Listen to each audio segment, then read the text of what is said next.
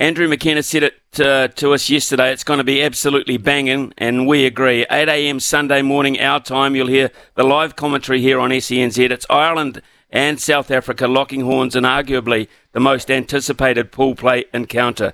The defending champions have typically managed to catch some sideways looks with their unique way of operating, but we'd be ready for a physical duel against the Irish, who have innovated brilliantly over the last few years to hold a formidable record of form. Bernard Jackman is a former Irish international. He's top analyst in the game, working for RTE amongst others, and it's a pleasure to welcome him back to the show this morning. Good evening to you, Bernard, your time. And I just wonder, we're sort of halfway through pool play. Just looking at Ireland's performances, you're pretty satisfied with where they're at?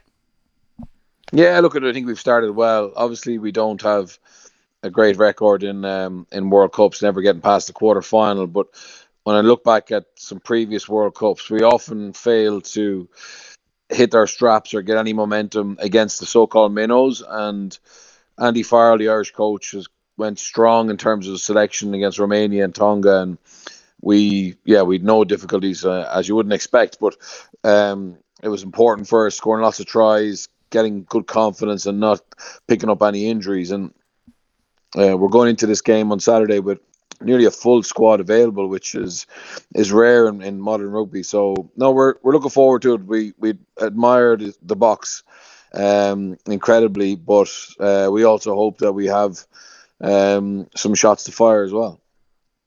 Okay, so the importance of this from Ireland's point of view, I mean, you can only do what you can do in terms of your own pool play, but at this stage, would Ireland have a preference who they'd rather play in a quarter-final? Guy, this is crazy. I was talking to someone that I really respect their opinion, and they said today, and they said if in 2013 you had said, "Oh, we'd prefer to play New Zealand in a quarter final," you would have had your head taken off. But that's actually the kind of feeling, which is madness, really. But it's probably because of the fact that we went down there last year and won twice, and I think home advantage for France is something that we think could drive them on. But there's very little difference between either teams. I think the biggest issue is not whether we finish first or second and who we play. It's the damage to morale that losing to South Africa could do to Ireland. So we've won 15 matches in a row. We're on a good run. We're ranked 1 in the world. And to lose to a South African team who are without Malcolm Marx, Lucano Am, Lou de Jager, etc., who've gone 7-1 on terms of the bench, I think that could be a fatal blow to us in terms of confidence. Whereas I think we could beat the Boks on Saturday, but the Springboks could still win the World Cup. I think if we lose Saturday, even though we won't be out, I think that could have a massive effect on us mentally. So I think it's really important that we get a win on Saturday. But as you know, playing teams like the All Black or the Boks in World Cups, it's not easy. The 7-1 split's a risk. We all acknowledge that. I mean, you lose a couple of backs early in the game, then you're in deep stuck there. But we've seen it. It worked against New Zealand because the ability at about the 50-minute mark to run on 7 fresh forwards is something that's pretty damn hard to counter. How do you think Ireland will go about that? No, well, Ireland won't change. Ireland will go 5-3, and they'll put massive focus. I think against New Zealand, it was the first time it ever happened. They claim it was an injury in the warm-up to Willie LaRue. And in fairness, when they brought on those 7 subs, the score was 21-0, and I think New Zealand had a red card. So the game was pretty much done. But to do it now in a World Cup game against another Tier 1 team, I think it's Rassie Erasmus, kind of shown the power they have. And I think the Irish 4-pack will take this as a big challenge and look to make sure that they can outwork and outlast that Springbok team. It's a different type of dynamic without Malcolm Marx and de Jager. Their scrum won't be as good. The way it was probably designed, or when they go 6-2, it's designed to really go after you the last 20 minutes at scrum time. Their backup hooker is a guy called Dion Fourie, a much smaller guy than Mombi or Mark. So I don't think the scrum will be as good. But the problem is now is that you can look at the squad and the team they'll have for the last 15, 20 minutes with Van Staden, with Dion Fourie, with Quagga Smith. they'll have 3 or 4 really good jackal threats. And ironically, it's the last quarter when Ireland tend to score the most points. So it may not be the typical bomb squad scrum power, but it may be at the breakdown where they have an edge. And it's going to be fascinating. I mean, as you said, the risk is big. They're playing their hand. We obviously will hope that it plays into our hand on the night, but I think it's fascinating, and I was already excited to see this game, but now I'm even more excited. So, okay, given the fact that they'll they get a fair share of ball, how do you think South Africa are going to attack Ireland? Do you think it's going to be an aerial kick and chase assault mainly? Yeah, absolutely. I know they've racked up a big score against Romania, but their game is based around defence, set piece, and kicking game, and I don't see them going away from that. It's really our attack against their defence. That's the battle for me. Our attack has come on leaps and bounds. It's very different than the Scottish attack, which South Africa ripped apart, and it's very reliant on Johnny Sexton, who at 8 years of age is probably as important to Ireland as any player's ever been. But his ability to get a feel for what South Africa are doing defensively, to put people into holes, to manage the game. Because ironically, we're going to have to kick more in this game than we normally would like to, because you don't want to give them energy by getting caught behind the gain line. So, and we got to deal with the high threats that they put on top of us from Faf de Klerk or Manny Libok, but also the ones that we send in their direction. So, it's a battle that'll be won in the air more so than on the ground. But it promises to be so keenly contested. And we played them in November in the Viva in Dublin, and we won by 5 or 6 points, but there was nothing in it. And I think it'll be the same this weekend.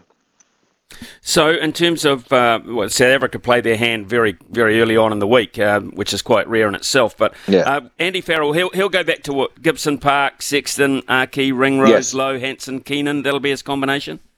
Yeah. So we've gone quite strong, but Gibson Park will come in for Conor Murray. There's a question mark around Dan Sheehan, our first choice hooker. He's due to be fit to play. Whether we start him or bring him on the bench, I think we will. And then it'll be probably tried and trusted. Josh Van der Fleer, World Player of the Year.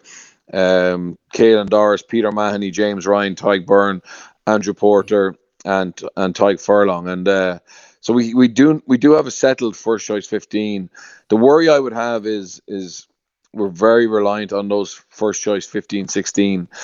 We don't have the depth of other teams, and if we were to go a little bit further into this competition, just with the attritional rate of modern rugby, we may not have the backup that other teams do. But look, at the moment we have them all fit, and we're hoping that they can put a big scalp down. I think the rugby world's been waiting for this since it first appeared on the calendar, actually, to be fair. Just looking at from an overall perspective, Bernard, I'd love your opinion on the officiating at this point in this Rugby World Cup. Have you noticed any trends that are slightly different this time? Are they focusing on any particular area? I mean, have they been too harsh with some of their decisions, their cards? I think the trend has been that it's been very poor. To be honest, getting a lot of decisions, I would say they're trying to make decisions fast, but I don't necessarily believe they're making the right decisions. As a pundit, as a viewer, every time we see a head contact, I certainly don't have any real strong sense of belief that my opinion is gonna be correct, and whether that's in the bunker, whether that's the TMO, or whether it's the referee making a decision. There's so many factors that are being looked at, and it's not being consistent. So that's the big thing for me. And I think they're under such pressure to keep the ball and play time high that they nearly just want the game to keep going. And because do you remember the New Zealand South Africa match in Twickenham? All the talk was about how long the game was, how boring it was. It seems to be because that was the last big game before the World Cup that's the thing that they've tried to bring true. So as a pundit, being there in the stadium, we're not getting good replays. The people in the stadium aren't getting good replays. a lot of us people watching at home aren't getting good replays, and that's not what the game is about either. So I know they're trying to protect the referees, but I think that the information needs to be shared so we can actually see, what the right officiating is, and we can adapt to it. Whereas I think at the moment it's still quite inconsistent. Bernard, Eddie Jones has been under assault, really, verbal assault on this part of the world. We're enjoying it, but some of his Australian former teammates, etc., are into him big time. What have you made of Eddie Jones? Look, at Eddie's a fascinating character. I got to know him a little bit when I was coaching in France. He used to come down and spend some time with Jake White in Montpellier, and I've been to a few coaching conferences. I always believed that he's a very smart coach, but I wonder now, is he trying to reinvent the game, too often? And is he giving his players the right message? I mean, the way it ended with England, their performances for pretty much 2 years were very poor, and now he's gone to back to Australia, and some of the selection, I think, okay, I know he wants to build for a Lions tour, but has he equipped his team to get the best possible result in France? I'm not sure. 3 sports psychologists with the team. I mean, like, who needs 3 sports psychologists? Maybe if you're coached by Eddie, you do, but and his backroom staff, he's had 19 different assistant coaches since the last World Cup between England and Australia. That's not a good sign when people don't want to stay there, and especially when you're giving up on going to a World Cup, for most of them it's their country of their birth. So maybe he's gone too far. Hit the game on Sunday against Wales, Warren Gatland versus Eddie Jones. I mean, 2 of the biggest names in world rugby. Whoever loses that would probably miss out on qualification. And for Wales, I know they haven't been great in the last year or two, but the semi-finals last World Cup should have beaten South Africa actually in Japan, and Australia, former winners.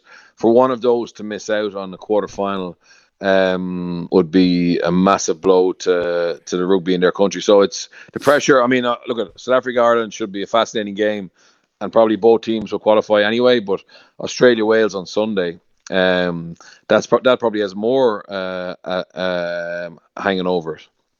Yeah, I totally agree. I mean, have Fiji been a great story for you, or did you expect this kind of power from them? Because there are a lot of Fijians up there, aren't there? Yeah. Yeah, they've got great players. They've got some of the best and highest paid players in the world, and they don't have to.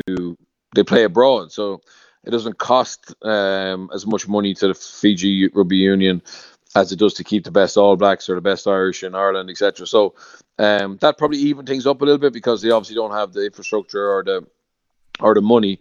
But they're in a good group in that, the 2 big names in that group, Australia and Wales, aren't anything like they were before.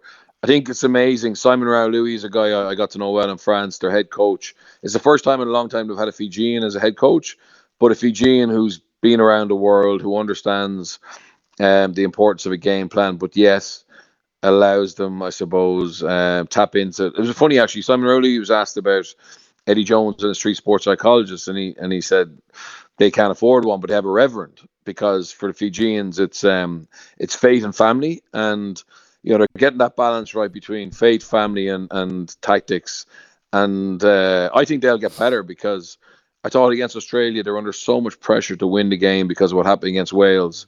Now they've won that, I think they'll qualify.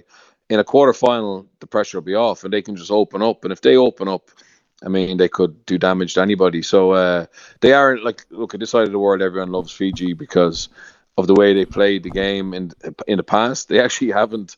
They were good against Wales, to be fair, but against Australia they were quite pragmatic. But I think now the pressure's off them a little bit. They could be so exciting to watch. So at this point, have you got a favourite? Have you got? Can you narrow it down to 1 or 2? 3: France, Ireland, South Africa. France, Ireland, South Africa. Good on you, Bernard. Absolutely fantastic to catch up with you. Love your point of view, man. Thanks, guys. Enjoy the rest of the tournament, and we look forward to Sunday, our time with relish. Cheers, Bernard.